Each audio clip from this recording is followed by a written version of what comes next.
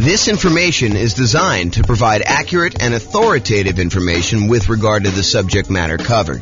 It is offered with the understanding that the presenters are not engaged in rendering legal, accounting, or other professional services.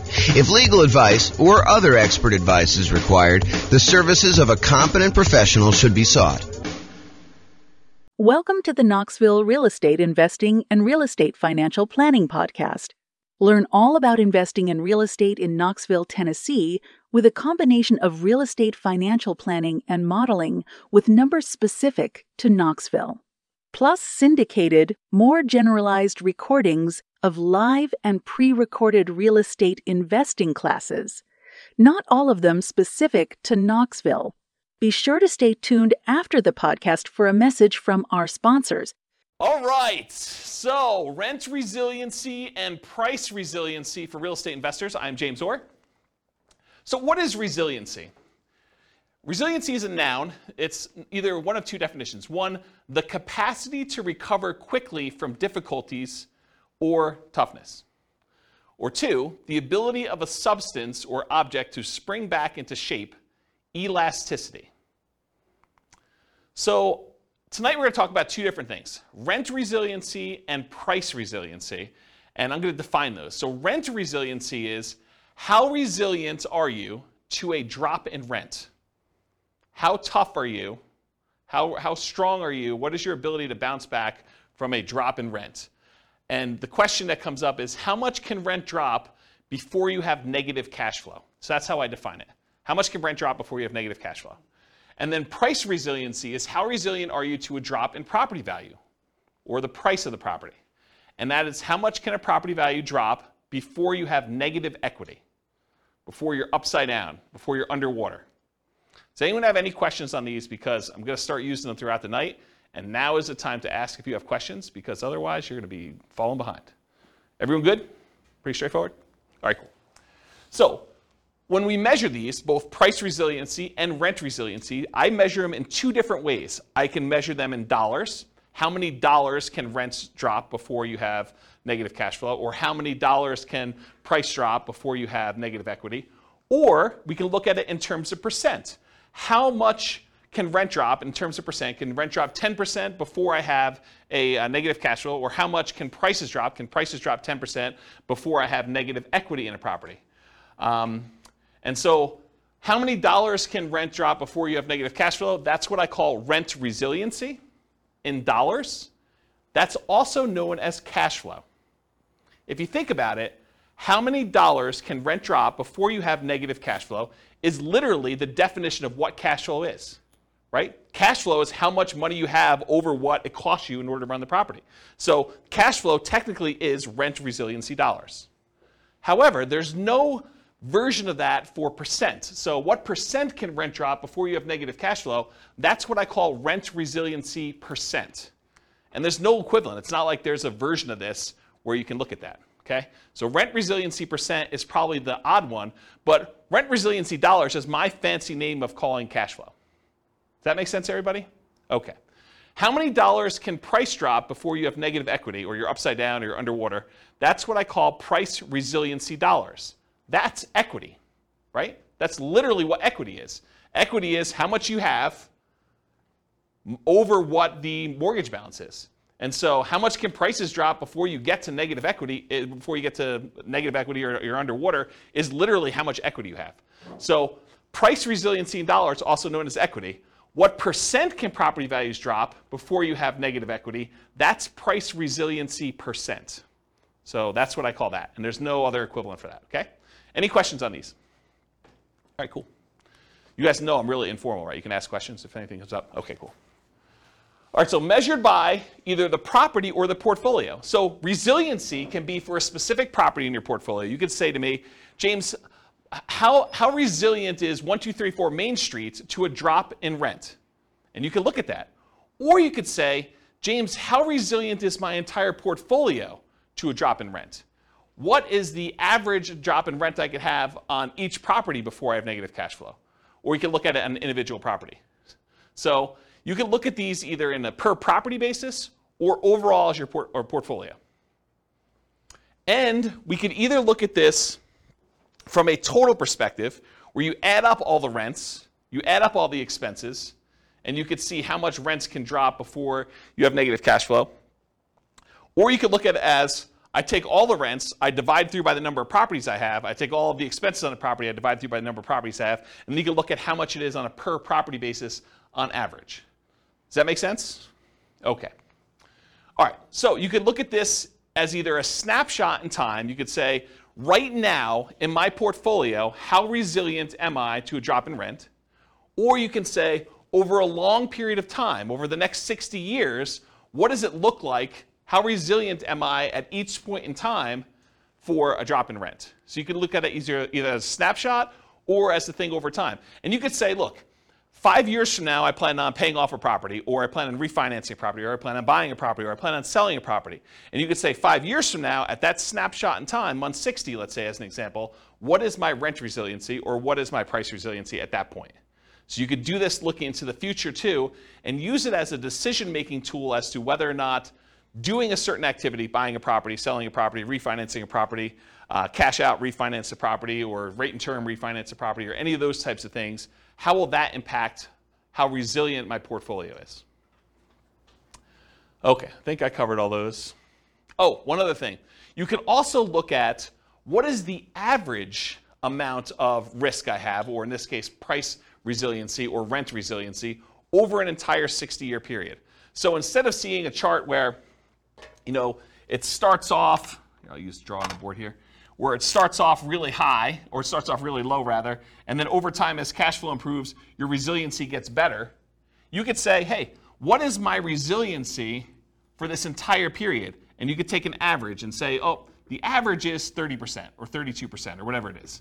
And you could say, oh, so this one's about 30% on average. And then if you had another strategy you were considering, like this one, you could say, oh, that one has a rent resiliency average over this whole time of 29%.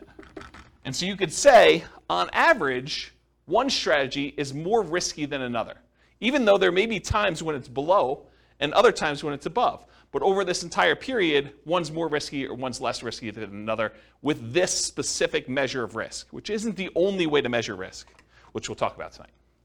Any questions on that? Okay. If you're doing any modeling in the Real Estate Financial Planner software, I added a bunch of new numbers here. So now you can actually see your average rent resiliency, your average price resiliency, average debt to income, average total debt to net worth, and average total debt to account balance, as well as average months of reserves. And if you click on any of those buttons, they go to all those individual charts. So I added those for you because I wanted to see them. So that's a new tool that's brand new for you guys. Tonight we're going to look at both snapshot, one specific month and how it measures, and we're going to look at stuff over time. We're going to talk about both of them. Any questions? Okay, cool. All right, let's talk about some oversimplified math. I'm going to give you an example just to kind of walk you through how this stuff works. So let's say you have two different portfolios that you're comparing. In one portfolio, in both portfolios, you have $1,000 per month in cash flow on all your properties, okay? In one portfolio, you have 10 properties that each cash flow $100 each, okay? 10 properties, $100 each property, that's $1,000 per month in cash flow. And in another portfolio, you have 5 properties with $200 a month each in cash flow. So you have one portfolio that has basically the same amount of cash flow for both. One of them has more properties with less cash flow per property, and the other one has fewer properties with more cash flow per property. What if rents, let's talk about the ones where you have 10 properties with $100 each. If rents drop by 10%, if rent per property goes from, just as an example, it's oversimplified, $1,000 per month to $900 per month in rent, your cash flow goes from $1,000 per month to 0 per month. You lost $100 per month in property. It was only a 10% decline in rent values, but because you only had $100 per property, it went from $1,000 per month in rent to $900 per month in rent. So the $100 in cash flow went away. You now have no cash flow on that particular portfolio. Does that make sense, everybody? Compare that to if you had the 5 properties with $200 a month each. If rents drop by the same 10%, so rents go from $1,000 per month to $900 per month, now your cash flow goes from $1,000 per month to $500 per month. So in the other one, you lost all of your cash flow when you had a 10% decline in rents. This one, you had a 10% decline in rents, the same 10% decline in rents, but now you have still $500 per month in cash flow. So the one with 5 properties with $200 a month in cash flow is more resilient to drops in rent. That's an example of how rent resiliency varies between 2 different portfolios. Does that make sense to everybody? Did anyone lost? Everyone's good? Okay. Let's talk about what happens if rents go up, though. Same 2 situations. You have 10 properties with $100 a month in cash flow, or you have 5 properties with $200 a month in cash flow. If rents go up by 10%, rent per property goes from $1,000 per month now to $1,100 per month.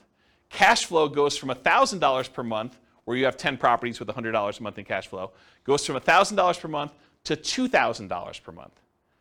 You doubled your cash flow by having a 10% increase in rent. Okay, and we discussed this, I remember discussing this in the real estate partnerships class, where I kind of showed you how cash flow changes. I think Ben and I were talking about this, how rent went up by 3%, and we talked about how it's like $50 more in rent, so it's like you only really increased by 3%, but really the cash flow doubled. Remember this? We talked about that? So this is the same idea, right? Where you have a $100 increase in rents, but now cash flow is doubled on you. But if you have 5 properties, and they're doing $200 a month in cash flow, if you have rent increased by the same 10%, then the rent per property goes from $1,000 per month to $1,100 per month, just like the other one, except now cash flow goes from $1,000 per month to $1,500 per month. Only an increase of 50%, where the other one doubled. This is another example of how resiliency works, except it's the opposite now. Property values, rents actually went up in this case, and so your cash flow did not increase quite as fast because you were more leveraged, essentially. Does that make sense? Okay. Now let's talk about equity. We just did rent resiliency. Now let's talk about equity. So you have $1 million in equity in 2 different portfolios. Okay? In one portfolio, you have 10 $250,000 properties with $100,000 in equity in each. Okay, that's $1 million in equity.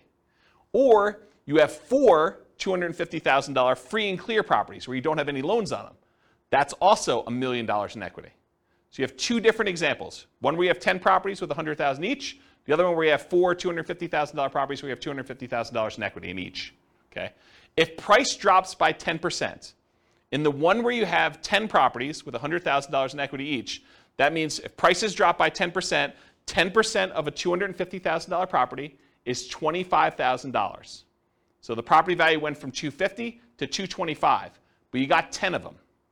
So now you have $250,000 in lost equity, and your equity decreased over 10 properties. That means your equity went from the $1 million that you had to $750,000. So your equity decreased from $1 million to $750,000. But if you had the other portfolio where you had 4 $250,000 free and clear properties, if the price drops by the same 10% we did before, $250,000 properties now worth $225,000, you had 4 properties at $25,000 decline in value each. That's $100,000 in equity decline total. So now your equity went from $1 million to $900,000. This is an example of how price resiliency works. Okay? You have one portfolio where you have 10 properties, where now you lost $250,000 of $1 million in equity, and you have another one where you have 4 free and clear properties, same decrease, but now you only lost $100,000 instead of $250,000. Does that make sense? Okay, cool. Now what happens if property values went up? Same $1 million in equity to start, same 2 situations. You have 10 $250,000 properties with $100,000 in equity each. If the price goes up by 10%, the $250,000 property is now worth $275,000. So $250,000 increase across all 10 properties in total. So your equity now goes from $1 million to $1.25 million. So you have an increase of 25%. 10% increase in price means your equity increased by 25%, as an example. Okay? Or you have the 4 $250,000 free and clear properties.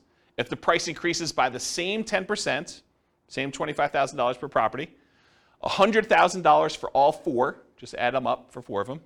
Now your equity goes from $1 million to $1.1 million. It only increased by 10%. It's unleveraged. Okay? Does that make sense? All right. So really, what we're talking about in a lot of these cases is leverage.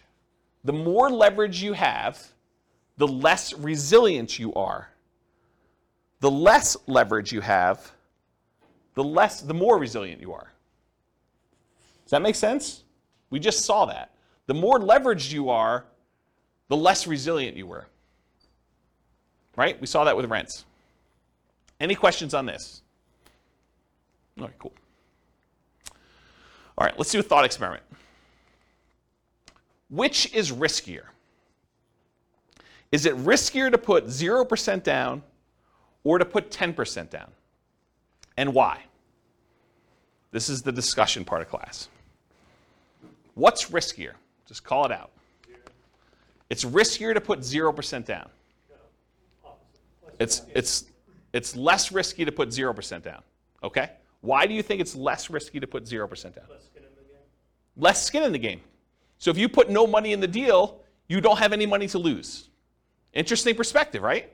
I think a lot of people would be surprised to hear that. They'd be like, well, you put more down, maybe you have more cash flow, so it's probably less risky to have 10% down from that argument, right? And if property values went down, having a 10% cushion before you're a negative, that's interesting. But on the flip side, both that and the previous kind of resilient slide on leverage, even though I agree with you, the hard part about me thinking about that is whether stocks or real estate, that's true on paper, but only if you sell. So if you've got enough portfolio to withstand the tide, it doesn't matter because you're not going to sell every level. So what you just went to is this idea of paper losses. If property prices go down but you don't sell, you don't really have a loss until you sell. You don't have a realized loss until you sell.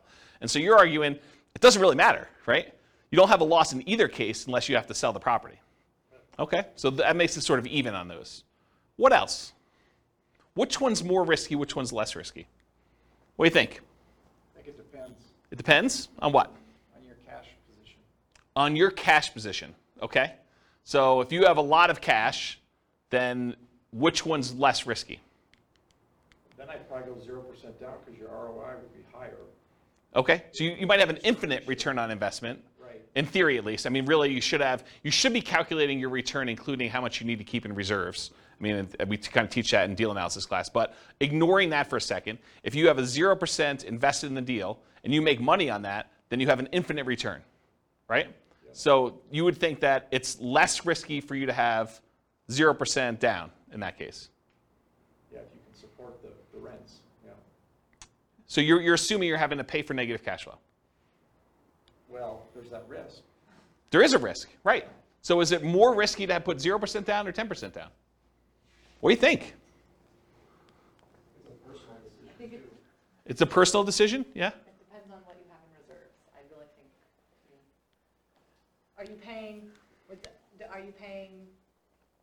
Are you deferring your down payment, but you have that down payment, you can put that money someplace else, invest it differently, while someone else maybe pays your down payment or not. I mean, yeah.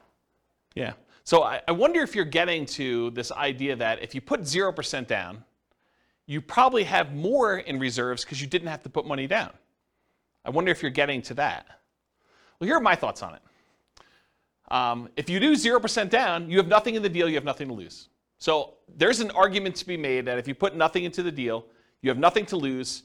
It's arguably less risky in that way. However, your credit is at risk.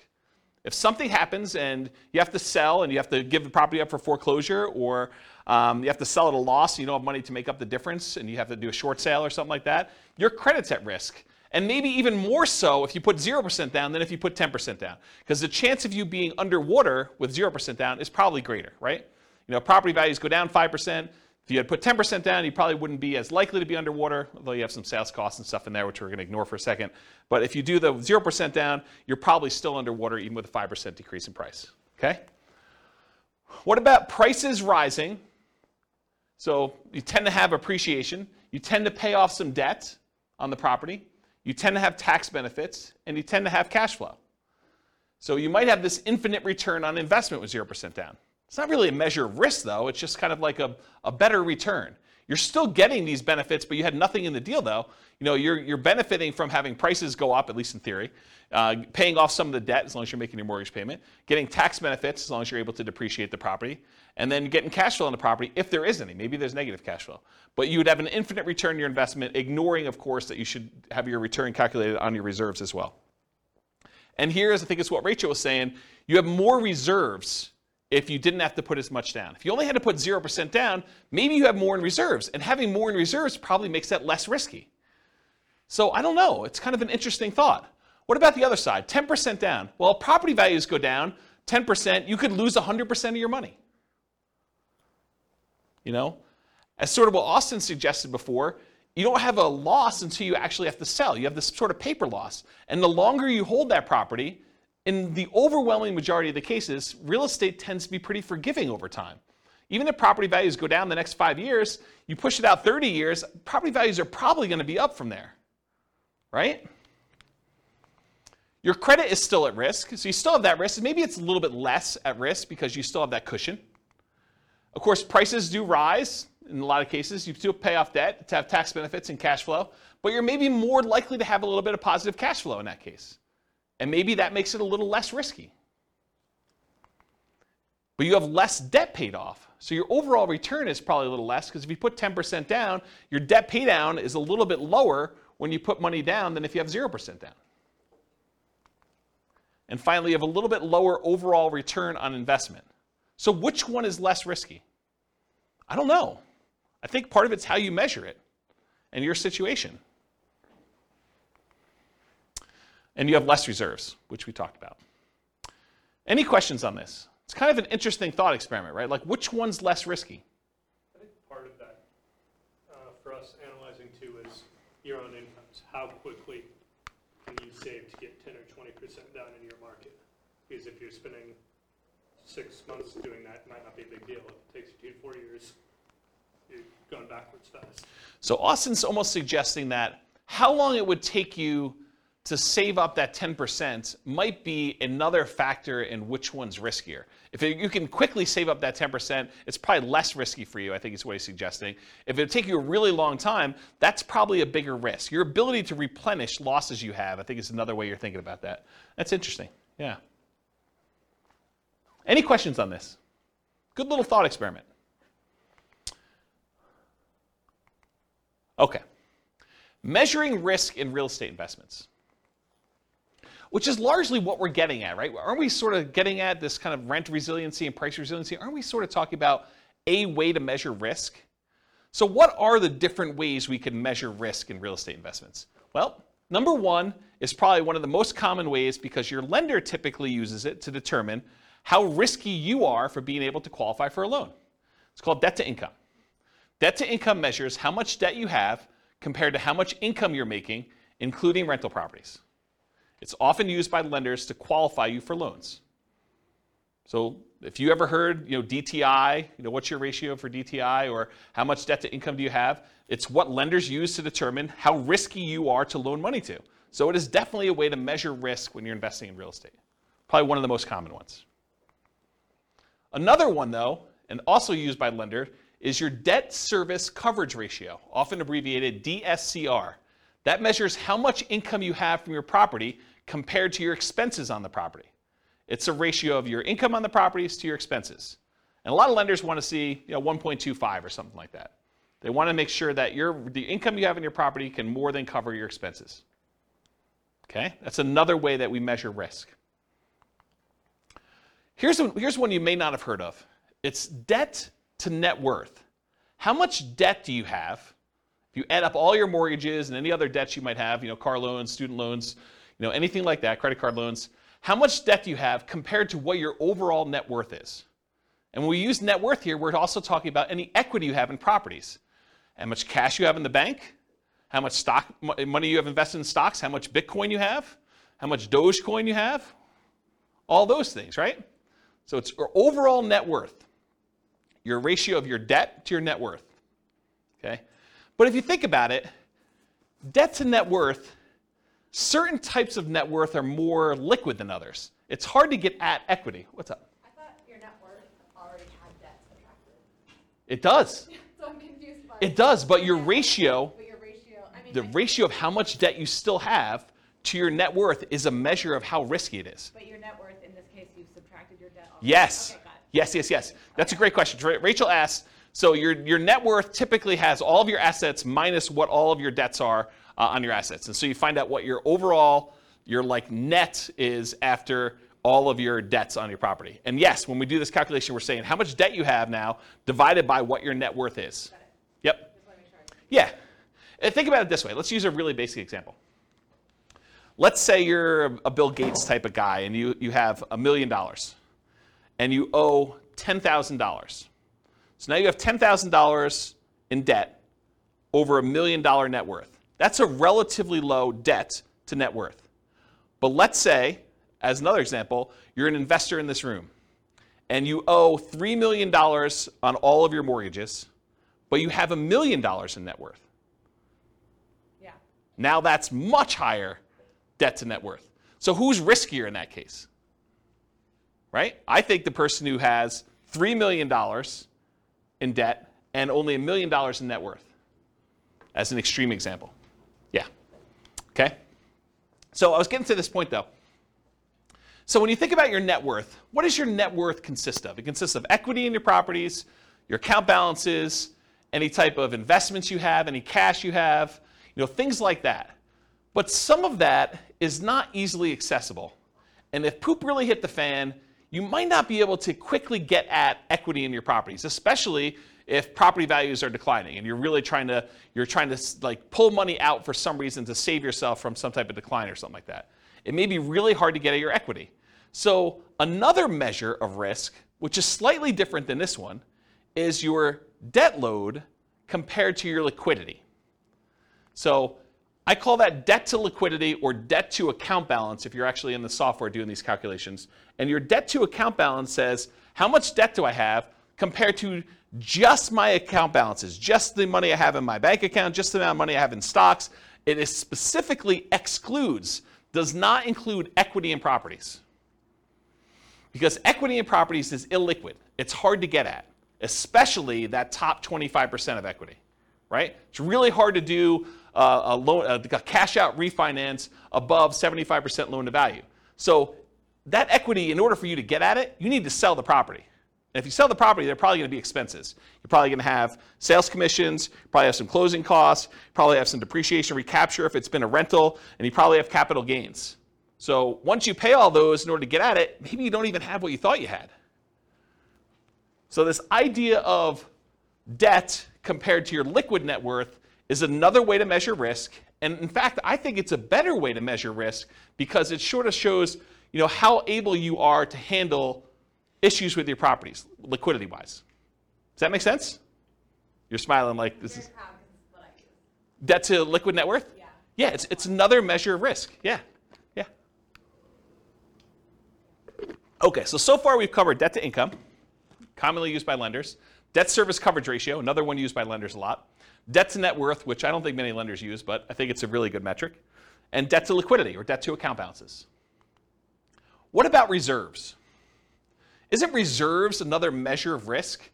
If you only have 1 month of reserves on your personal expenses, all the rental properties you own, don't you think that that's more risky than someone who has 6 months or a year's worth of reserves saved up somewhere?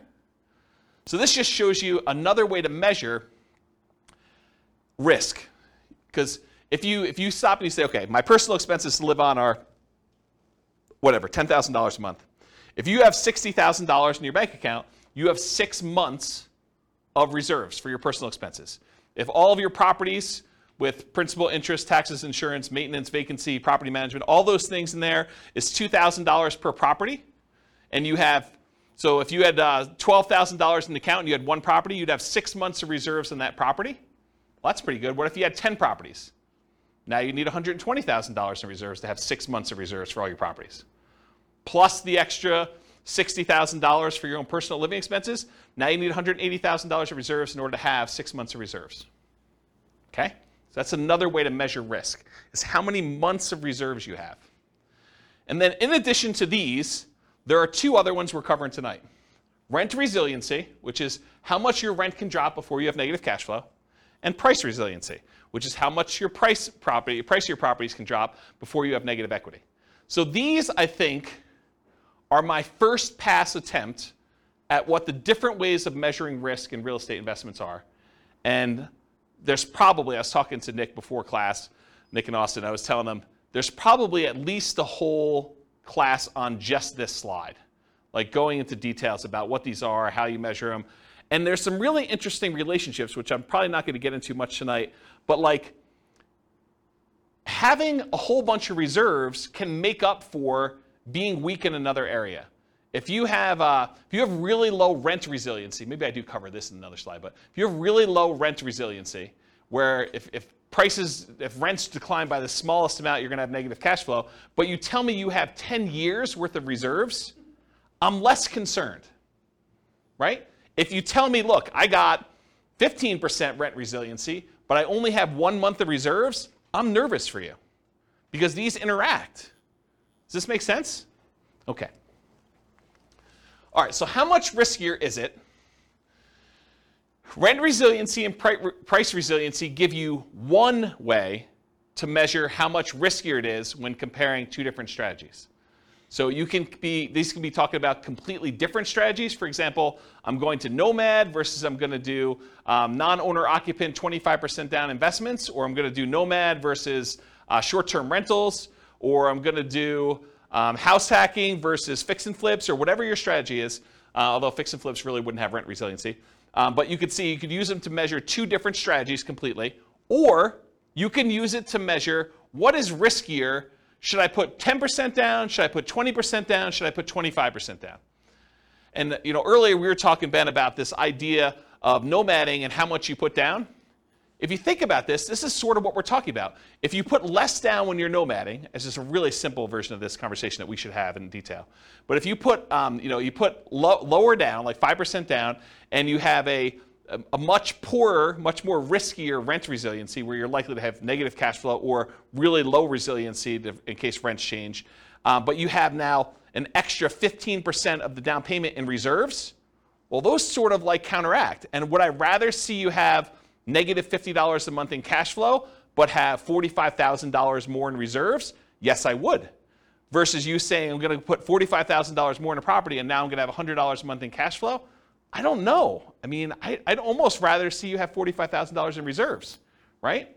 It's a kind of an interesting way to think about it. And you got to run your own numbers to see what it plays out for you. But that's like one of the discussions I think we should have about this idea of put more down and have positive cash flow, put less down, but have a much bigger pile of reserves.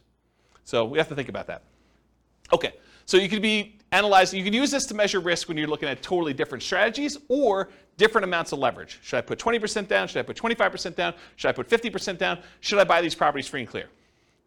Other measures of risk may mitigate the severity or the consequences from the risk associated with another measure. This is what we talked about before about having risky rent resiliency, where it's really low, and if you have a drop in rents, you're going to have negative cash flow. But being risky there can often be mitigated by having really robust reserves. So if you're really sensitive to drops in rent where you're going to have negative cash flow, but you tell me you've got $1 million in reserves, I probably don't care, right? Unless you're talking about really big numbers for the negative cash flow. But if you tell me you have very little reserves and you're close, or you tell me, or I'd rather see you say, I got a decent rent resiliency and mediocre to good sort of reserves. Sort of like this balance between them, okay? So for example, let's look at them for Nomad with 5% down versus 20% investor loans. You're not moving in with the 20% down for someone who has $1 million to start with. So we're going to start with an example here. Someone's got $1 million to start with, and they're going to either do Nomad or they're going to say, I'm not moving into a property. Sequentially, I'm just going to go buy one property to live in, and then I'm going to buy 20% down rentals. Let's take a look at how these compare. And I do have the 20% down investor buy a single owner-occupant property to start with to kind of make it fair, okay? So let's take a look at what this looks like. Let's start with price resiliency. Okay. I'm going to take my time to go through these charts. So this is a chart showing total price resiliency in dollars. So how much dollar-wise do prices need to decline before I have negative equity? The red line is showing you 20% down non-owner occupant. And remember, price resiliency in dollar is essentially equity. So really, this is a chart of how much equity they have in all their properties. Right? That's what I'm showing you. We started with $1 million, and we either do the nomad strategy, where you're buying properties with 5% down, moving in, living there for a year, converting the last one to a rental, buying the next one, putting 5% down, and you're repeating this process until you have 10 rentals and 1 owner-occupant, versus someone who is buying 1 owner-occupant property and immediately putting 20% down to buy 10 rentals as quickly as they can with that $1 million that they have. So in this case, they're able to buy the 10 rentals really, really fast in like 10 months. Okay? So you'll see, as far as how much equity they have in their properties, when they do 20% down, they're buying these properties really, really fast, and it's growing very quickly at the beginning. Then over time, you just have this normal appreciation curve. Then you have properties paid off, and the appreciation curve kind of stalls out a little bit, versus someone who does nomad, where you're only buying 1 property a year, and it's kind of growing very, very slowly. Then eventually you get to the point where you stop buying properties, and it just grows with appreciation from there until you start paying off the properties later on. Eventually, they get to the same spot, though, where they have the same amount of equity in the properties. They have basically 11 free and clear properties, 1 they're living in, and 10 rentals. One of them got there by nomading, the other one got there by buying 20% down. Does that make sense, everybody? Okay. So putting 20% down gives you more equity. Duh. Right? I mean, this is sort of like master the obvious stuff. You put 20% down versus 5% down, you're going to have more equity, which is why 20% down is above the other curve. So it's more resilient to declines in prices. Might be easier to see this, though, per property, because you're like, these numbers don't make any sense to me. It's like hard to tell what's going on. But what if we looked at it on a per property basis? Well, that's what the average price resiliency dollar is. We now look at the amount of price resiliency we have per property. And so this gives you an idea of how much equity you have on the average property that you have there. Same idea, though. 20% down, non-owner occupant, is kind of more than what you do with 5% down. Interesting thing, though, with nomad, you live in the property for a year. And my definition for average price resiliency dollar, I exclude your owner-occupant home.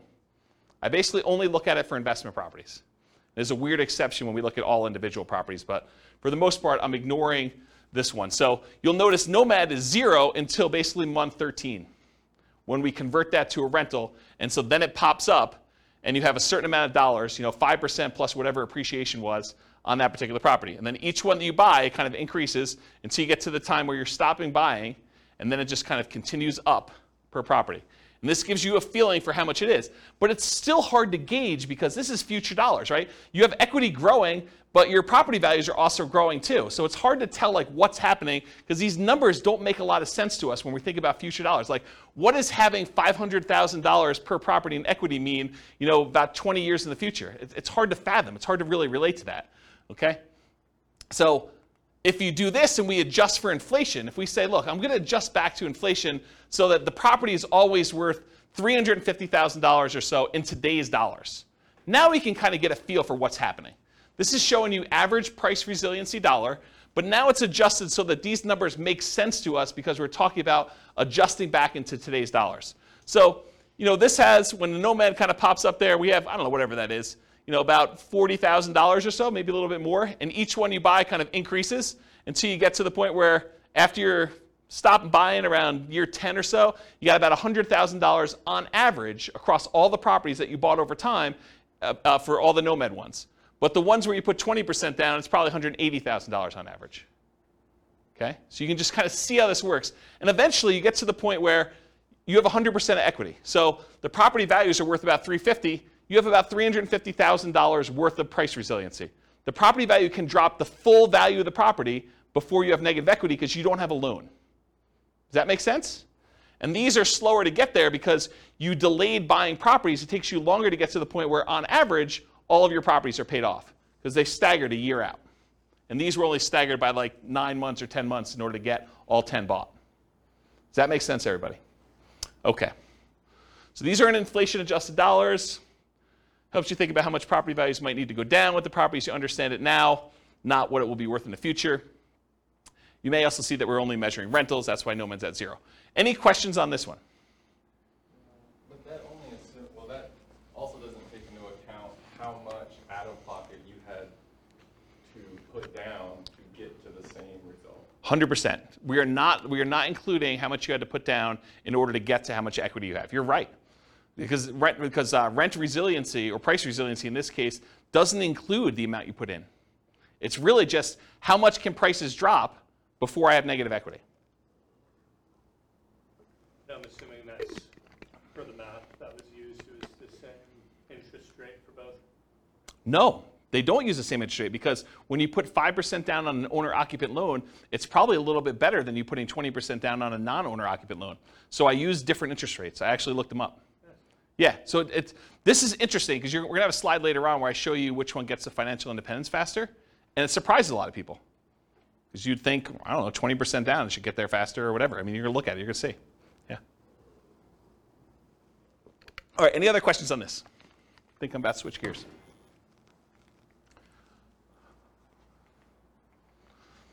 Now I'm switching from dollars to percent. So what percent can prices drop before I have negative equity?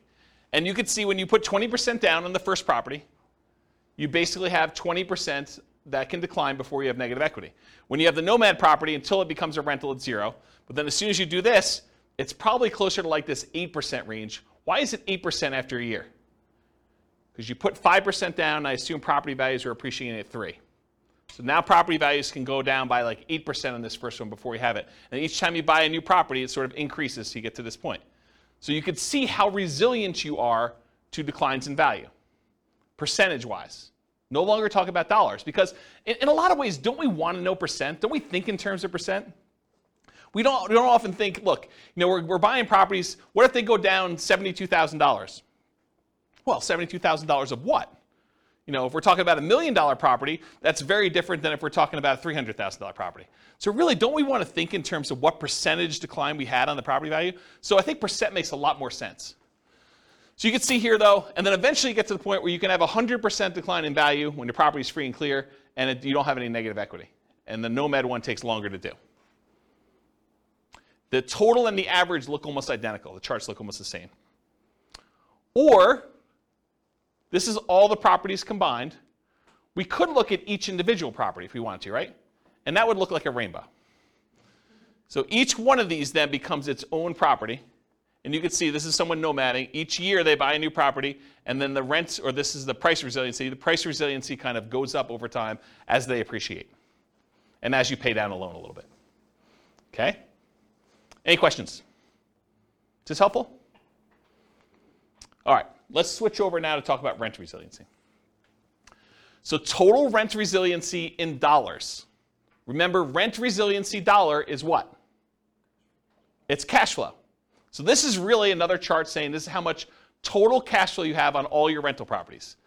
Now, it's still the same scenarios. We started with $1 million, and we either do nomad or one owner-occupant, then 20% down payment, non-owner-occupant investment property loans. We're putting 20% down, gives you more cash flow. That makes sense, right? You put 20% down the property, you'd expect probably a little bit better cash flow. Although the interest rate's better on 5% down nomad. Also, the 20% down payment properties are paid off faster. Why? Why are the 20% down payment properties paid off faster? But they're all 30-year loans. We purchased them earlier. Yes. So they're all 30-year loans, so the loan always pays off in 30 years. Just when you started the loans matters. So when we actually bought the properties, we all buy an owner-occupant property month 1, no matter what. But then the one that's buying rentals also buys a second 20% down property in month 1, and then they buy another one in month 2, month 3, month 4, month 5, until they get 10. So 10 months in, they now have 11 properties. But the nomad buys a property with 5% down. They have to live there for a year. Then they convert it to a rental, and they buy the replacement property. So it takes them until month 13 to own 2.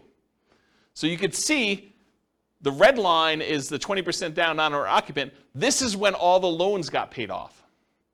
And your cash flow went way up. Right? Your rent resiliency went way up because now you don't have loans anymore. But these ones, they take a long time, and they're staggered a year apart. So it takes a long time for them to get to the point where they're all paid off. But once they get paid off, they're basically the same. right? Because you basically have the same number of rental properties. There's some funky stuff going on here. With the 20% down non-owner occupant loan, you have a little bit of negative cash flow right at the beginning. But Nomad's even worse. Nomad starts at 0, and then by month 13, you have a little bit negative cash flow, and it's worse as you buy more, so it kind of stays there for a little bit. Okay? So, yeah, let's go to the next slide. So now this was just regular dollars, so it's kind of hard to tell like what's happening. You're like, okay, what does it mean to have $50,000 worth of cash flow in year 30? I don't know. So let's take a look at it now if we adjust back to today's dollars. You can see a little bit more about what's happening here, but really you could see what the total cash flow is as if it was cash flow in today's dollars, sort of adjusted back for inflation. And you can see eventually they get to the point where it's just under $20,000, like $19,000 probably or so, in cash flow per month on all 10 rentals, net. So this is inflation adjusted dollars. It helps you think about how much total rents on all properties might need to go down with the property as you understand it now, not what rents will be worth in the future. Okay? Now this is average per property. So before we were talking about the total amount on all 10 rentals. Now we're saying how resilient are we on an individual property? It shows you, about here in year 10 or so, you're probably about, $500 or $600 per property in positive cash flow on the 20% down, somewhere in that ballpark. And you can kind of get a gauge for that. And then here, later on, you can see kind of what it is per property. So, this is in inflated dollars, but it's probably like $6,000 or so when the properties are all paid off. Okay? Or we could adjust for inflation, and we could see the numbers now. Each property's got about, $1,800 or so per month in cash flow net after everything's paid off.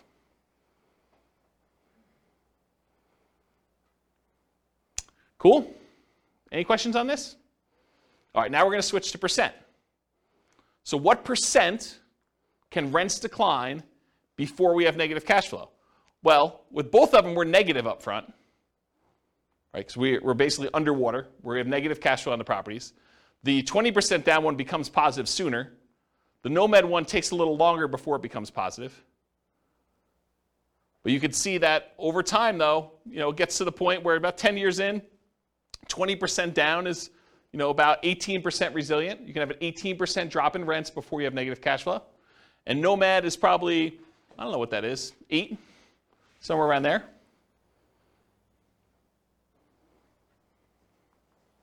And then this is if you looked at Nomad for the individual properties. You can look at each one individually. Okay? All right.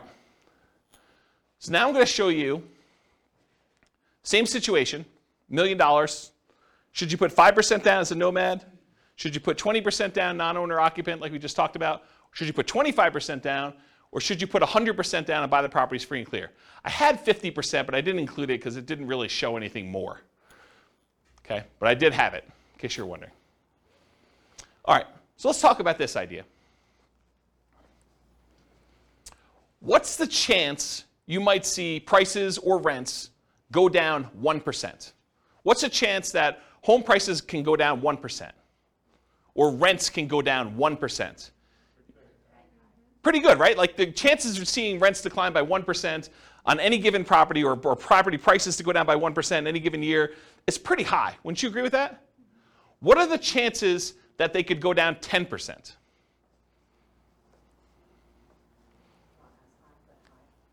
You think it's high? Is it as high as 1%? Yeah, it's much more likely for you to be able to see property prices or rents go down 1% than it would be for them to go down 10%. What about the chances it could go down 25%?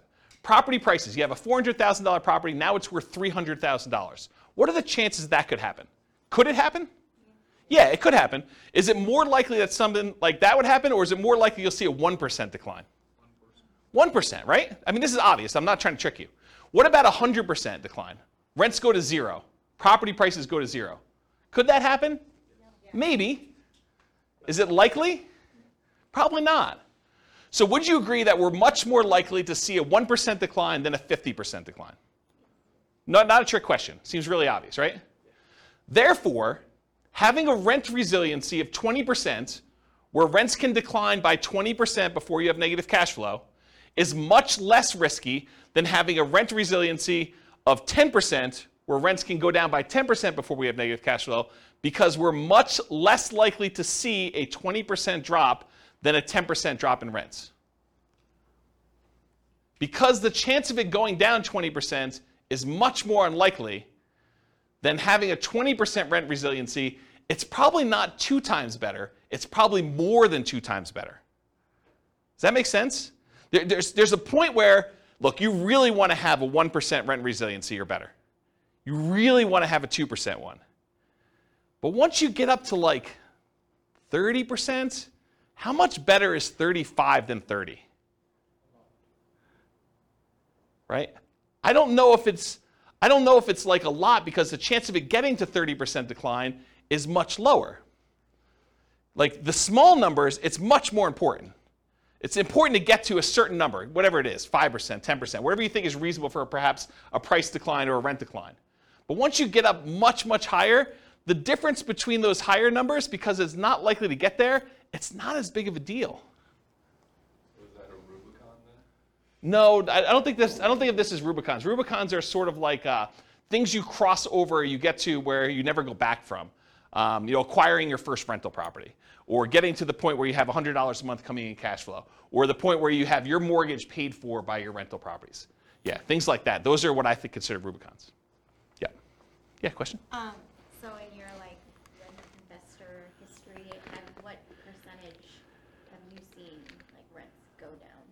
That's a really good question. I don't remember, but I do remember seeing rents decline in 2008, 2009, when you had a whole bunch of people that couldn't or were unable or unwilling to sell their properties at a loss. They either couldn't sell their properties or they were unwilling to sell it at a loss, and they decided to become unwanted landlords, reluctant landlords where they're renting their property out. And then you have a surplus of rentals on the market and not as much demand. And so when you have a lot of demand and a lot of inventory, people drop rents in order to get their properties rented, and so you have declines in rents. And I think that happens, it's sort of market dependent, but like our local market, Fort Collins specifically, was much more resilient to rent declines than other markets in other parts of the country. So I think part of it is market dependent, and I probably could look at some charts to try to get a feel for that. There probably is some data that I'll try to find, and we can look that up. But I don't think it's unreasonable to be prepared for a 10% decline. Especially, I think about it this way too. Over the last X years, we've seen a massive run up in prices, a massive run up in rates, in rental rates, rents. Do you think it's unreasonable to give some of that back? When you think of it that way, right? Like, it was only 2 years ago that rents were, what is $2,000 a month. Now they're $25,000. Do you think it's unreasonable to go from $25,000 to $23,000? And you're still $300 more than you were, a couple years ago? I don't think that's unreasonable. And so part of it is, what's that? Depends on what you bought the house for. Well, but is it unreasonable to think that it could go back there? Right. It's like sort of proximity bias, right? Some type of recency bias, I think is what it's called. I think partly, I get what you're saying logically, but with that being said, I think part of that's also interest rates and new bond Yes. costs, because if that trails up, so right now your PITI, you're looking more towards $3K that every renter is going to have to hit if they're going to go towards a new house, then rates have to go up because they're going to trail that. They're not going to go to, I'm not going to rent it for $2,300, but I know you're going to buy it for $3,000. Yeah, so what Austin is saying is, I think he's sort of pegging rents have to be related in some form or another to what your equivalent mortgage payment will be. And that has not always been true. We've seen transitions in markets where at one point they were parity. It was $2,000 to buy the property with a reasonable down payment compared to about $2,000 a month in rent. And we saw some type of parity with that. But then over time, markets changed where the price to buy a house went up a lot and rents did not creep up quite as fast as those things. And so that can change in a marketplace over time. It's not universally true that always rents are there. Now, what's an interesting kind of way to think about this is you could force that to be true by doing like a rent-to-own or lease option where you tell people, look, the mortgage payment if you go buy this property is $3,000 a month, to use your example, but rents would normally be $2,200. But I'm going to charge you $3,000 a month because if you can't afford a $3,000 a month payment, you can't buy this house. You're never going to be able to actually buy it from me. And if you can't do that, then why am I putting you in here? And so you can almost make a justification for rents that look like mortgage payments when you're selling on a lease option. Does that make sense? So, yeah, that's an interesting point, though. Okay. Any other questions? I think there's some other stuff on another slide, but I think we're done with this one. We good? Cool. So evaluating risk continuing. So what's the chance price or rent will go down on a single property? You know, you have a rogue property in a part of town that goes bad, or, you know, it's not as hot anymore. So what are the chances that it could go down on a single property? Pretty good, right? I think you can see that happening. What's the chance it would be two properties in the same market? Well, probably not as high as a single property, but probably greater than some other things that could happen. What about on 10 properties in the same market? Well, if the whole market goes bad, I think that could totally happen, right? What about two properties in different markets? What's the chance of that happening? I think it could happen, but it's a different probability than having all of your eggs in one basket in one market, or on one street, or in one neighborhood. Right? There's a couple of people in the room that I'm looking at, okay? I mean, I'm not saying it's bad, I'm just saying that there's an increased probability, so I think you need to account for that when you think about your rent resiliency and your price resiliency, that, you know, you've increased your risk by doing that. What about 10 properties in 10 different markets? Right? A little bit less probability, but it can still happen. So diversification in some form or another, whether that's geographic, investing in different markets, property type, you know, buying some duplexes, buying some apartments, buying some single-family homes, you know, buying some condos, buying some townhomes, you know, all those different types of properties that you can do, or price points, you know, buying some entry-level rental properties versus buying some luxury properties, buying some mid-range sort of properties, or the strategy you're using. I'm doing short-term rentals, I'm doing house hacking, I'm doing fix and flip, or all these different examples. So there's some diversification you can do across all those different things. Excuse me, geographic, property type, price point, strategy. There's more resilience required, suggested, I don't know how to word that, if you're not diversifying. Right? I think you'd be prudent to have a more resilient portfolio to increase your threshold for what you want to have in terms of resilience if you're not diversifying in other ways. But if you're more diversified, you probably could get away, not that you should, and there's arguments against this. There's arguments of investing only in the one market that you think is really going to do well and not investing in these other markets just to have diversification where you have a higher risk of those going down, right? I think there's a counter argument to this. But I think overall it's more prudent to be higher resilience if you're less diversified. If you're doing the same strategy with the same house in the same neighborhood, you probably should be a little bit more focused on being more resilient with your stuff than if you're spread out a little bit, right? This is obvious. I wasn't talking specifically to you, but it felt like that, right? Yeah. Okay. It wasn't intentional. I mean, I'm trying to be helpful. Okay. Yeah. Okay, so average price resiliency in percent. So what percent can property prices go down before you have negative cash flow for those four strategies? For the 100% down, you bought the property free and clear, you could have the property value go down 100% and you would not be underwater because you don't have a mortgage. So that one's easy. That one just goes 100% all the way across the whole time. Wouldn't you be negative past 75 if isn't about 25% taxes and insurance? No, this is property values. Okay. This is not rents. When we do the rent one, you'll see there is a threshold. But for property values, you have a $400,000 property, you don't own anything on it, it can go down 400K. It can go down 100% before you're negative. And there's an interesting point you bring up, which I have a slide at the end. I think there's a variation on this class, or at least a variation on some of the terms, where we do take into account things like sales costs and capital gains and depreciation recapture and stuff like that. There's a version where we take into account those transaction costs for equity. But this one is simple, right? This one is just pure up equity, okay? So the 100% down one's easy. 100% all the way across. Super, super easy on that one. The next one we'll do Nomad. Nomad, you start at 0, because you basically are not counting the thing that's not a rental. By the time you get to year 1, you convert it to a rental. It pops up here. And this is the average per property. And so it shows you you're at about 8% or so. And then each time you buy a property, kind of comes down, drops down, does this, until eventually it kind of tapers off until you get to the point where all the properties are paid off and you're doing that. That's what Nomad is. 20%, 25% down, that's just a difference in down payment amount. And so the curves are very similar. In both cases, you're buying properties as quickly as you can. I will tell you that with the 20% down, you can get all 10 properties, all 10 rental properties. With the 25% down, you get really close, and I think you need to buy one a year or two later. Okay? So you have a small delay there, but you're acquiring these properties, and you're more resilient with 25% down. This makes more sense, right? You put more down, you're more resilient to a price drop when you do that, and then they eventually taper to the point where they get to be the same when the properties are all paid off. About 30 years in the future from when you started. Maybe minus a year, plus a year. Okay? Any questions on this? Pretty straightforward? Okay. Now this is average rent resiliency in dollars for the three strategies. So when you buy properties free and clear, you have really high cash flow, but you have fewer properties. You only had $1 million to start with. You can't buy 10. You can only buy 3 and change. So 3 until you save up for the next one. Okay? So then your kind of average rent resiliency dollars kind of up here until eventually you catch up with everyone else.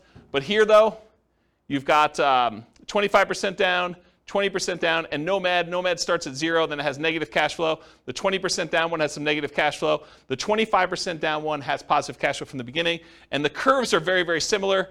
The ones where you put 20 and 25% down, the properties get paid off. And so your cash flow really improves here. And they go up here. And then the Nomad one takes a little while to pay off because you're doing them a year at a time. Does that make sense? Okay, so that's rent resiliency dollar. Now this is that snapshot I talked about. I basically said, let's look at some arbitrary point in time. I picked 5 years in the future. And I said, what does this look like? What is the average rent resiliency in dollars at 5 years in the future for this thing? And so for the 100% down, 1965. And this is in inflation adjusted dollars, so it's back in today's dollars. So you have rents drop by $1,919.65 and not have negative cash flow with the free and clear properties. With 20% down, you can only have rents drop $116.05 before you're negative. With 25% down, it could drop $309.54 per property before you're negative. And with Nomad, $14.42.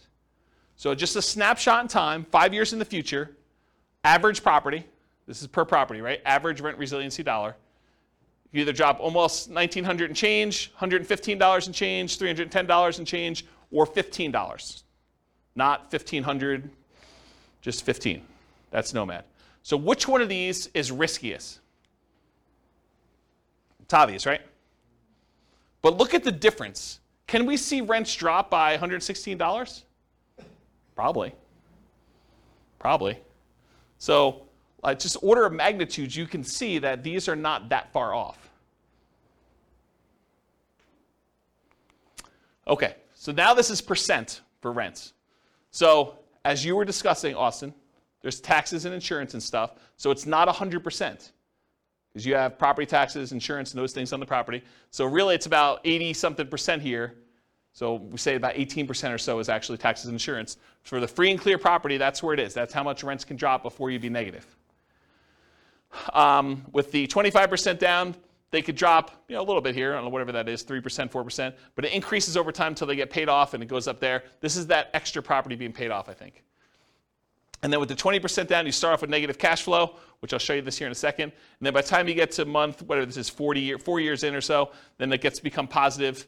And then it gets up here when the properties get paid off, they all bump up there. And then here's Nomad. It's negative for a while, finally becomes positive, and then it kind of follows a similar curve, not exactly the same, but very similar. And then once you start paying off properties here, they get paid off. Does everyone see that?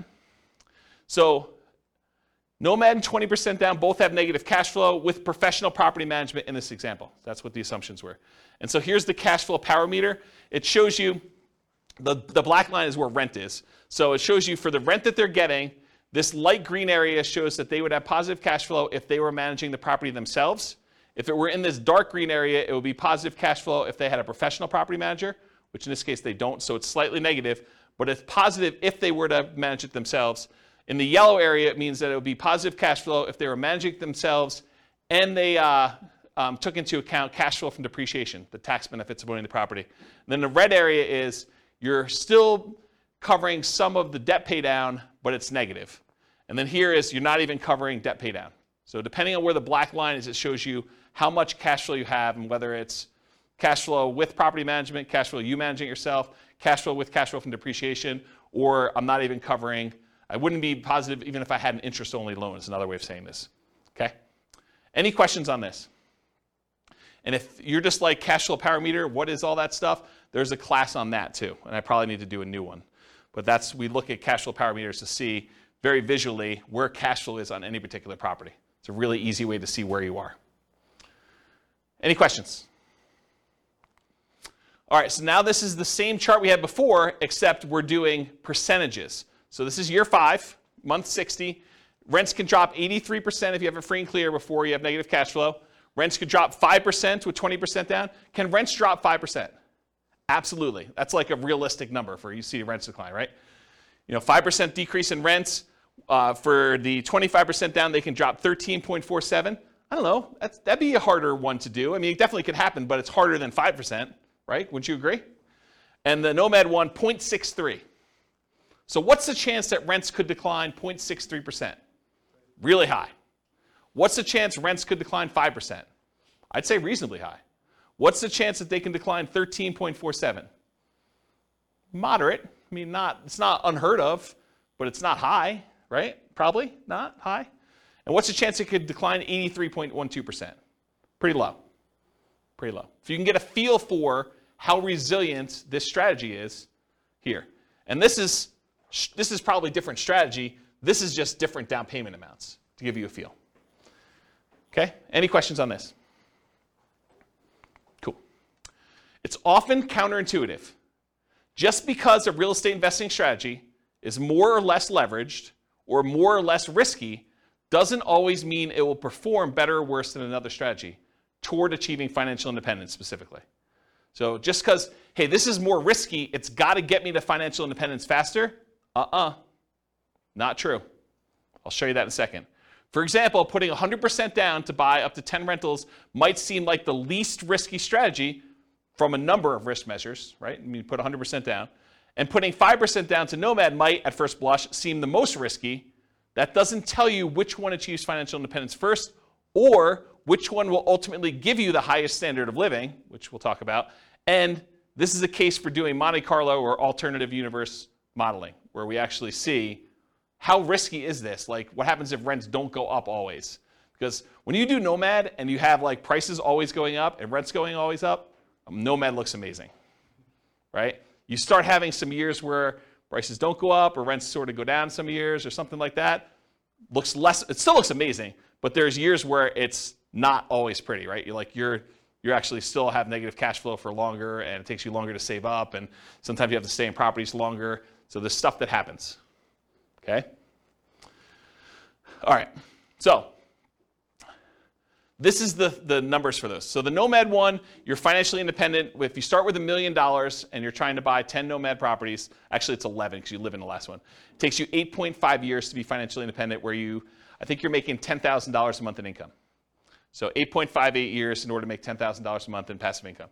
If you put 25% down, 7.58 years. So that's faster to put 25% down. Put 20% down, 9.58 years. It is slower for you to put 20% down than it is for you to do Nomad. It is slower for you to put 20% down than it is for you to do Nomad to achieve financial independence. And then it takes you 4.08 years in order to be financially independent, buying the properties free and clear. Starting with $1 million, you buy a lot fewer properties. So the most risky, arguably, Nomad, 8.58 years. The least risky, arguably, 100% down, free and clear properties, 4.08. It's sort of in between. Basically, the less you put down, the longer it takes. Okay? Except for Nomad. Kind of odd. So you're saying I just need to inherit it? Yeah, I was going to say this really depends on your Well, ability to do. Well, and I think that's the hard part for 25% down. It's normal historic markets when it's up, only appreciating 3% a year, and you can say that relatively fast. Over the last few years, if I was losing ground at 10 or 15% appreciation each year, then I would not be buying. You're talking about for Nomad? Right. Yeah, so what Austin just said is, in years where you've got slow, steady appreciation of 3% a year, nomad makes a lot of sense. But if you're nomading and property values are going up really, really fast at 15%, then it could slow you down. Yes and no. Any properties that you own, you're benefiting from that. So it depends on where you are in your cycle. If you're like just about to start and you're seeing properties going up 15%, yeah, it's harder because it's the goal is moving away from you all the time. But if you have the money to do down payments, there's other options. If you don't and you're saving up anyway, you just do what you can. You kind of use the market that you have, but any properties that you bought, you do benefit from those. You have, you bought 3 properties and now you're doing your 4th one. Great, the 3 properties you own went up 15% a year. That's awesome. So it's kind of weird situation with that. And I think Nick in the back said something like, yeah, now I just got to inherit $1 million. And this is sort of like a setup as an example to show you how rent resiliency impacts different choices if you're starting in one particular position. I've got a couple other examples from the previous classes we did where I show you how those look at for price resiliency and rent resiliency and what they would look like. So you'll see those, which those ones, they were basically right out of college earning whatever it was, $70,000 a year or something between the two of them, right? So you'll see what those look like. Okay, any questions? All right, cool. So this is their standard of living. It shows them what percentage of that $10,000 a month goal they're earning, adjusted for inflation. And so you can see they all achieve it pretty low here. But look what's interesting about this is Nomad eventually, it doesn't happen at the beginning, but Nomad eventually has the highest standard of living. They're earning the most amount of money later on. And part of that is them paying off properties. This is when they pay off their owner-occupant property. These over here paid off their owner-occupant properties here. Basically month 360s. They all bought it at the beginning. Okay? So the one where you did 100% down, you don't have the 10 properties right away. It takes you a while to acquire them, and so it takes a long time to do that. The ones where you're doing 25% down, those are very similar curves. Okay? So you have the highest standard of living with Nomad too, which also is probably counterintuitive to a lot of folks. Okay? This is just how when you buy the properties in case somebody wanted to ask me about it. The Nomad one, you bought one in year 1, you waited a year, you bought another one, waited a year, bought another one, bought another one, bought another one, until eventually you get 11 properties. 1 you live in and 10 rentals. For the 100% down, you could buy 3 up front. It takes you a little while to save up for 100% down on the next one. Then you go up to 4, 5, 6, 7, 8, 9. It takes you a long time to buy the 11th property, one that you're living in. And the one you're living in is 5% down. And then 20% and 25% down. The 20% one, you're able to buy all 11 right away within the first year. The other one, it takes you a little while to save up for that last 25% down payment. Because $1 million does not quite get you enough to do 25% down with the property I picked. Okay? All right. I'm going to run through these pretty quick. So for those that came to the previous classes or on the podcast, buy and hold real estate investing strategy, this will look really familiar to you, but this is sort of another perspective on that class. Because in that class, the only thing we covered was when they achieve financial independence. We didn't talk about anything else because I didn't have time. So we basically went over all this, all the different strategies in buy and hold, which I'm not going to go into detail, and we looked at how fast they achieve financial independence. Now I'm going to show you another view into what's going on and show you what their price resiliency looks like. And so these are all the different strategies combined. I'm not going to break them out and kind of go into detail, just to give you a view of approximately where these are, right? So prices can decline by the time they start acquiring properties in this 20% range to maybe 40, maybe 50% range. And then finally, when you stop acquiring properties, it just increases over time. So that's how they tend to trend for buy and hold. And this is for what percentage prices can decline before they'd have negative equity. Okay? And then these are all the different rent resiliencies, curves for all the different ones. Again, I'm not going to go into any individual one, but you could see they're in this sort of like 0 to 20% for a lot of this time, maybe a little bit higher depending on whether they have a lot of extra cash flow like short-term rentals or something like that, because that's really what this is measuring. And then it kind of goes up over time where they all get paid off. Okay? And then I picked an arbitrary time frame just to compare them. This is year 20, month 240, just to see what happens. And I wanted to show you 15% down payments are still relatively risky even 20 years in. Only a 6.3% rent resiliency or 1.92% rent resiliency, depending on which one of the two 15% down payment options you chose. All the other ones, though, I think are pretty reasonable, right? I mean, we talked about, do you think rents are able to go down 22%? What about 11%? I mean, that can happen, but it's not crazy close, right? You start getting at 1.92, that's pretty close before you have negative cash flow. So these are the 15% down options, and then these are all the other buy and hold ones, depending on which one you're looking at. Does that make sense? Just so you can see visually like approximately where they are in relative sizes. Okay? Any questions? Cool. All right, let's do the same thing for that Nomad real estate investing strategy class. Again, in that class, we went over all the different time it took them to be financially independent. We didn't go into any other detail. We didn't talk about net worth. We didn't talk about any risk. We didn't talk about, cash flow or, debt service coverage ratio or debt to income or anything else. So really, we just covered that. Now, this is if you do price resiliency. The blue one that's really weird is the lease option one where you're buying properties, then you have to stop buying until you can afford the next one and they get cashed out. So there's some weird stuff going on with the blue one, just ignore that one. But the rest of them sort of trend in this, I don't know, once you get up to steady state, 25 to 50%, and then of course as they get paid off, they increase from there. So you can see relative price resiliency in that, what I would consider to be a reasonable range. There's nothing kind of abnormal there. And then here's rent resiliency. Again, the blue one is that lease option one, which is kind of wacky. But then here, it builds up. Nomad kind of builds up over time as you acquire properties and you hold them longer, and you add another property, and eventually you get good cash flow. But it takes some time to get there, and kind of cash flow increases here until the properties start getting paid off. That's what they look like for rent resiliency percent. Any questions? And for comparison, this is year 20. Do you have a question, Austin? Yeah. For the short-term rental. Yep. For 5% down, I'm assuming that was done year 2 or yes. starting year 2 then? Yes. You start your short-term rental year 2. And then, do you remember what kind of cash flow or additional rent you were projecting for that? Yeah, it's in that presentation, but I don't remember. It wasn't crazy though. I remember at the time thinking it was a pretty reasonable bump. I bumped up expenses on it and I bumped up income on it. So that the net income was higher, but it wasn't like 2x or anything like that. It wasn't that extreme. It wasn't even close to 2x. It was a reasonable bump. And you can change those assumptions, right? You can go copy the scenario to your account and just change the model. Yep. So this is month 240, year 20. The same one we did before where we had some of those that were in that 5% or whatever it was, 2%, whatever the numbers were there.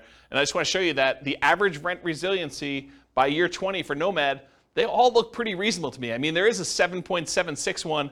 I'm pretty sure that's the lease option exit one, which is wacky anyway. All the other ones, though, they seem kind of reasonable. I mean, the lowest besides that is 11.9%. Not great, but not horrible. And there's some that are 30%.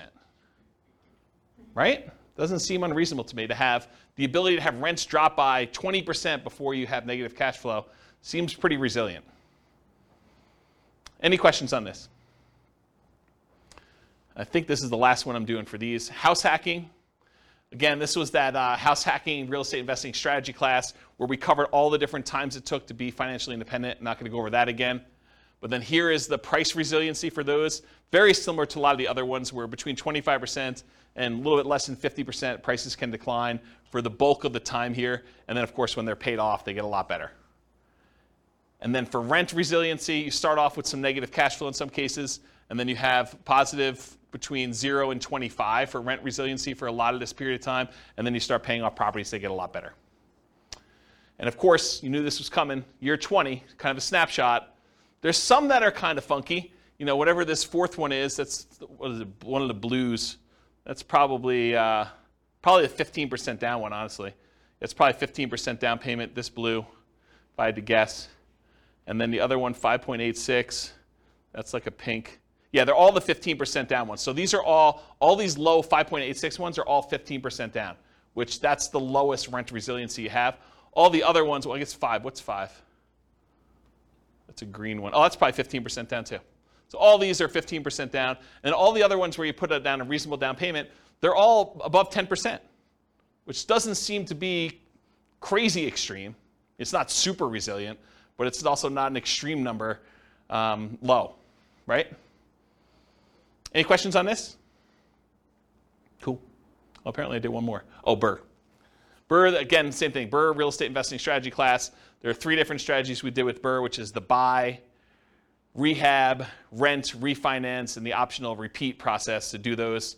And it just shows you kind of where these are. Price resiliency, a little bit better because you're buying properties. They've got a little bit of equity in them. So that's a little bit better there. And then rent resiliency, decent, pretty good current things there. And then this is month 240, year 20. Look pretty strong. 14% is the lowest one for the BRRRR strategies that we ran. 24% was the high. Any questions? Cool. All right, got 3 more slides left, and we'll take questions. So additional things to consider. I think I mentioned this earlier in the class, but there's a concept that I didn't teach, which I probably should teach at some point. You know when I use the term like true cash flow, when I say true cash flow, it includes cash flow from depreciation, like the tax benefits of doing that. Or when I say true net equity, I mean your net equity after you take into account the expenses on the property, your taxes, not property taxes, your capital gains taxes, your depreciation recapture tax, any closing costs, your share of closing costs, and any real estate sales commissions you have. And that's like your equity after all those expenses. Well, these are kind of variations on that theme. True price resiliency is how much price could decline where you wouldn't have negative equity, taking into account refinance or sales costs. So like all the costs we just talked about, this would be a calculation. True price resiliency would be where you do take that into account. And so how much could prices decline knowing that you have to pay all these costs if you were to sell the property or you had to refinance it? What would be your kind of number there? And so that's kind of a variation on the theme. And then the same thing would be true for true rent resiliency. How much could rent decline where you wouldn't have negative cash flow, accounting for cash flow from depreciation, that tax benefit you get by owning the property too. So right now, if you think about it, we talked about rent resiliency all night. But really, if rents decline by 10%, you'd still have this weird buffer of the tax benefits of owning that rental property, provided you were still in that period of time where you can get the depreciation, right? So even if you were at break even or slightly negative, that like tax benefit of owning the property would really make it positive. So it's sort of like this extra buffer in there before you're really, really negative. You're not really negative with that cash flow from depreciation until you get below the cash flow from depreciation number 2. Does that make sense? And so this idea of true rent resiliency would, in theory, it's not created yet, would take into account cash flow from depreciation on those as well. So for those that wondered, hey, I thought this class was called cash flow resiliency and equity resiliency. And you're right, it was. At first, I was like, I'm calling this cash flow resiliency because it's how resilient is your cash flow to a decline in rent. Or equity resiliency, how resilient is your equity to a decline in price.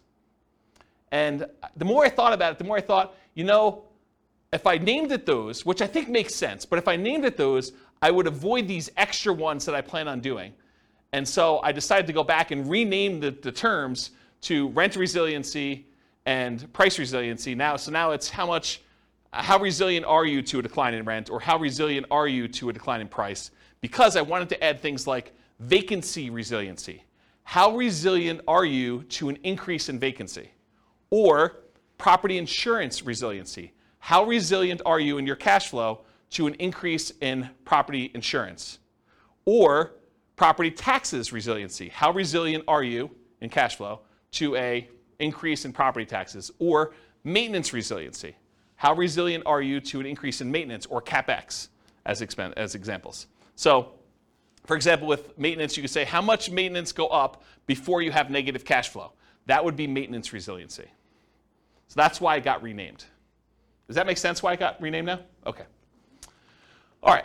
Would you guys like to see my personal portfolio, rent resiliency, and price resiliency to kind of get a feel for what is somebody who has an established portfolio and might actually, think that they know what they're doing, do that, okay? So here's my own personal portfolio. This is my average price resiliency, and I should tell you, I'm not acquiring any properties, not selling any properties, not refinancing any properties, so it looks really plain, right? Because there's not a lot of stuff going on. It's just like things getting paid off over time. So this is price resiliency. The average property I have has got a price resiliency of whatever this is, 58%, 50-something%, high 50s. So my property values can go down 58% before I would have negative equity on average. Does that seem pretty conservative? I think it's pretty conservative. So that's what it is. It'll take me a while to get here because I've got some properties that I did new loans on when loan interest rates were low. Okay? What about rent resiliency? Rents can drop, whatever this is, high 20% before I would have negative cash flow. Okay? And then it gets better eventually when I pay off all the remaining properties where I did a refinance all at a bunch of time. Then it goes up to about 80% decline where I can do that. So that's about what I personally have, it is what I personally have in my portfolio. Does that help you guys, give you some insight as to what I think is a reasonably conservative number? I also have a lot of months of reserves, way more than 12. Way more than 12. So even if this was lower, I would feel really comfortable. Make sense? Yeah. So to get here, Yeah. I mean, this is your years into this. Yes. Did you start at those low? No. Yeah. Nope. You didn't start here. No, I didn't start. You started at those higher risk, like. Yeah. leverage. Yeah, because if you think, so the question was, you didn't start here. So when you were getting started, were you at these higher risk, like rent resiliency and things? Yeah, you have to, because if you think about it, by definition, if I put 25% down to acquire property, well, I have whatever it is, 25% things before I could do that, right? So yeah, now I'm, with the equity you have in your property, now I'm at 50, whatever that is, 55, 58, I don't even know what the number is, but it's not 25 anymore, right? What's the longest property you own? Oh, not very long at this point. Yeah, this has been turnover. Yeah, so not very long at this point. But I mean, part of this is market appreciation too, right? And there's definitely there's at least one nomad property. There's actually 2 nomad properties in there. Right, but how do you one of the things to think about is how do you change this, right? One of the ways you could change it is you put a free and clear property or 2 or 3 in there. And that can overall change the average, right? So there's free and clear properties in there too. All right. Any final questions? Is that helpful, seeing this too?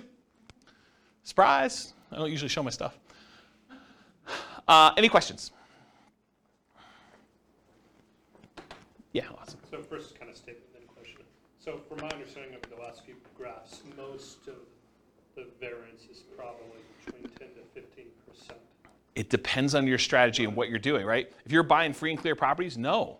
If you're doing these like highly leveraged, 15% down, 20% down, 25% down, or Nomad 5% down, acquire them a year apart, or Burr, where you're kind of like trying to pull your money out, all those things vary depending on what you're doing.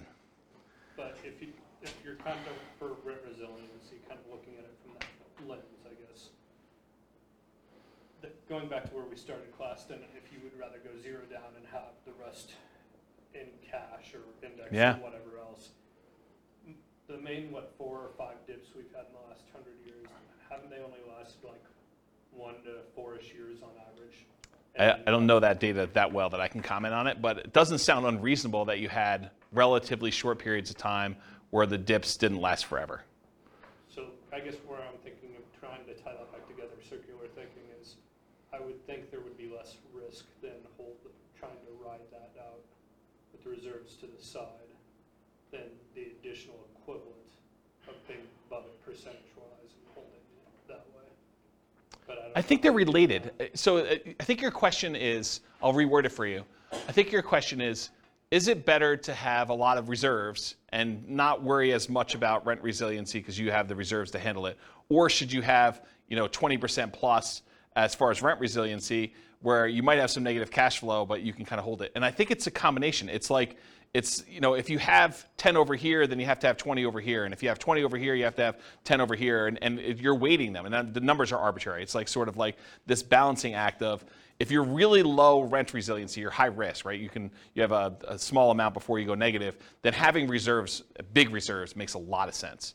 If you are, you have really good, if you've got rent resiliency like I have in my portfolio, where property values or rents can go down, whatever this number is, 28% or whatever the number is here, then needing reserves is probably not that important, right? I still have crazy reserves. I mean, I'll tell you, it's like over the top. But you don't need that as much if you have 28% rent resiliency. This makes sense, right? So it's this balancing act. And this is sort of what we were talking about when you first came into class, but off recording, is that looking at all these different measures of risk, you have to like weigh them against each other, because you can have, your debt to income can be one thing, and your debt to net worth, and your liquid debt to net worth, and like all those kind of measures, debt to liquid net worth, like all these measures can be kind of coming into play, and you're like, well, if I'm going to have this, then I definitely want to have on the upper end of reserves. Or if I'm going to have this, then I definitely want to keep this there. There's probably a whole class I should do on reserves that will cover a lot of this, right? It'll like pull from all these different classes with the rent resiliency and the kind of measures of other risk and things of that nature, and show you how I think reserves should change based on that. I think there's like a minimum, and then I think you probably should have more.